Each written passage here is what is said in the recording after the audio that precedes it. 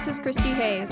Welcome to The Balancing Act, a podcast for average people who are just trying to excel in our careers, maintain a social life, drink enough water, sleep 8 hours, eat right, exercise, stay sane, travel, and oh yeah, manage our finances like a total pro. This podcast is for all the other balancing acts out there who are looking for real, no-nonsense talk about financial problems and how to fix them.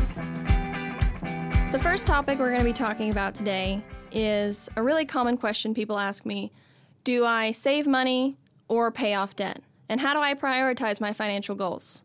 I'm here with my friend Stacey. Now, Stacey, we were talking before about, you were going through some of this yourself, and how's that been going? Pretty good, actually. So my husband and I, for the last 2 years, we've been trying to pay off some debt. And 2 years ago, I realized things were just a little bit out of control. And I was, I had to get real. I had to put everything on a spreadsheet. I'm more the saver. He's definitely the spender. And I was looking at the numbers and I was getting very uncomfortable and really anxious about everything. And I showed him, it got his attention. And we really started looking at our budget and trying to cut things out. But one of the biggest things is how much money do you put towards saving and how much money do you put towards paying off debt? Yeah. And it just goes to what your savings goals are. So, and there's a lot of variables that can change. And one of the things you can think about is like, what types of debt do you have? Because if I just have my mortgage, I'm not going to be super worried about getting that paid off. I would really rather prioritize saving for retirement, saving for that emergency fund. But if I've got a lot of credit card debt at a high interest rate, I'm going to be really high pressed to get that stuff paid off. And what I think it comes down to is just balancing between the two, chipping away at your debt while also saving for first an emergency fund and then for retirement. So, Stacey, what do you think was really the best thing that helped you whenever you were going through this process?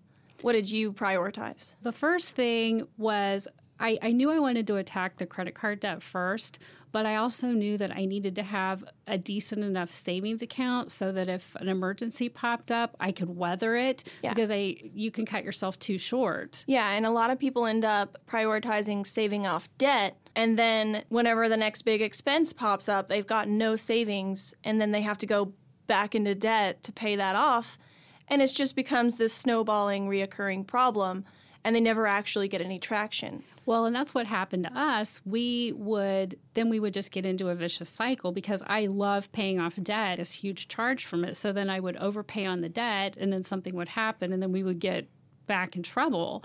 About this time, we made some progress, and then my husband's job kind of went sideways, and he was going through a career transition. We had a third car. It was a convertible. It wasn't practical. We live in Kansas.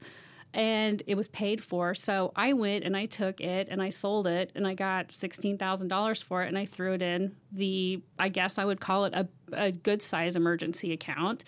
And he, being the spender that he is, he wanted to spend it. And I'm like, no, you have no idea what's going to happen. I'm like, something could happen. We need this. Your job is not stable right now. You're in a transition. And I am so thankful that I saved that $16,000 because the coldest day of January, our furnace went out and we found out that our AC was super old. So we had to get a whole house set up and it was $8,000. But it was awesome because, I had the money in the bank and I could just write the check and I wasn't stressed and I wasn't losing any sleep over it. Yeah, absolutely. And I had a client who came in and wanted to put his money in some safe investments, wanted to kind of put it away so he's not gonna touch it, going to save himself from himself, but he wanted to put it all in there.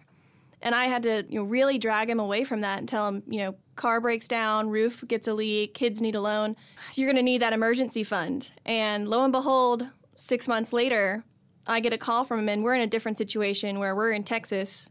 So we're not worried about the furnace, but it was July, and his AC went out. It's going to be $10,000. So all of a sudden, he was singing my praises, so glad he had that money put away, and he didn't lock it up all where he had very little liquidity. So it's a very real problem. And as much as you want to pay off that debt as quickly as you can, you've just got to prioritize saving alongside it, or else you'll just compound the problem. one thing that I did that's been super, super helpful that I started doing a couple years ago is, so I've got my main checking account. So like with my paycheck, whatever, I'm going to make up numbers, or actually they're kind of real. So most of my paycheck goes into my main account where all the bills and the mortgage and everything comes out of, but I have another account. And so like $500 a month or whatever, $500 a paycheck goes straight into that account too. And then that's like automatic savings. So like the whole setting up your automatic savings. And so it doesn't ever end up in that main account. Yeah. And so I automatically have this liquid emergency fund that's building up every paycheck, and it provides such a comfort, you know, and then you've got that reserve. So when things pop up, and so that's like a really easy automatic thing. Yeah, automating your savings is big, and also moving it out of your checking account. Because as soon as that hits your account, you get that wealth effect where you're like, hey, I can go out and spend this. I can go out and buy some stuff.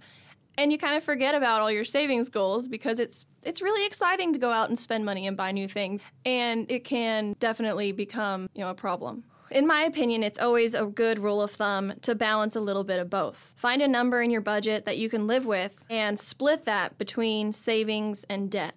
I would just write down all of my debt and the current interest rate next to it. Put it into a list so you can see it. My guess would be your credit cards are the smallest and probably have the highest interest rate. I would start chipping away at those first and then work your way down to the bigger ones. All the while, you'll be saving. And when you get to things like your mortgage, you can then take the money that you were putting away. Once you pay off things, you can then take the payments that you were used to putting towards debt and start siphoning those over into savings. It's really easy for people to get so frustrated with it because... Yeah. I have several friends, it's like they'll hit it hard for about a month and then they just completely give up and then they cave and they go buy that ridiculous Coach purse or whatever, and then it's hard to delay that gratification. Yeah. I've got this money and I need to spend it. But I think if you start small and you pay off that smallest step first, you can get such a high off of that, and then roll that payment into the next thing and then into the next thing, and then you're working on your cars, and then you're working on your student loans, and then you're working on your house. Yeah, and having that savings, it's also kind of a high, because when I walked in to the furniture store to buy a couch, having that conversation with him where I saw that the financing price was about $240 more than the cash price, and having the ability to say, well, I'll just pay cash for it. I don't need your financing options. I don't need to pay more over time. I felt really good about the fact that I had saved well enough to where I didn't need to go into debt and become, in that cycle of payment poor is what I would call it. I've just got so many payments monthly that I've got no discretionary income to go do anything else. I've saved enough to be able to say, I would like to just pay cash for that. And it's great to get there. Absolutely. I just want to say, if this is you and you're listening and these are problems that you've struggled with, just keep at it. Keep going. Keep working on it. Keep setting goals and keep killing it. We're all out there trying to balance all the major problems in life. It's not easy. So if you keep chipping away at this, you'll find that you can be successful. And I just want to leave you with the fact that you can do this. That's it for this episode of The Balancing Act.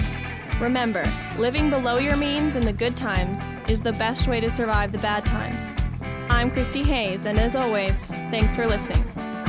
The information contained herein is provided solely for informational and educational purposes, reflects only a summary of the topics covered, and should not be construed as the provision of personalized investment advice or the making of any investment recommendation. Rather, the contents simply reflect the opinions and views of the speakers, which are subject to change without notice. There is no guarantee that the views and opinions expressed herein will come to pass. Listeners should conduct their own independent investigation into the topics covered and should consult their professional, financial, legal, and tax advisors before taking action on any of the content contained in the podcast. Investing involves risk, including the potential loss of amounts invested.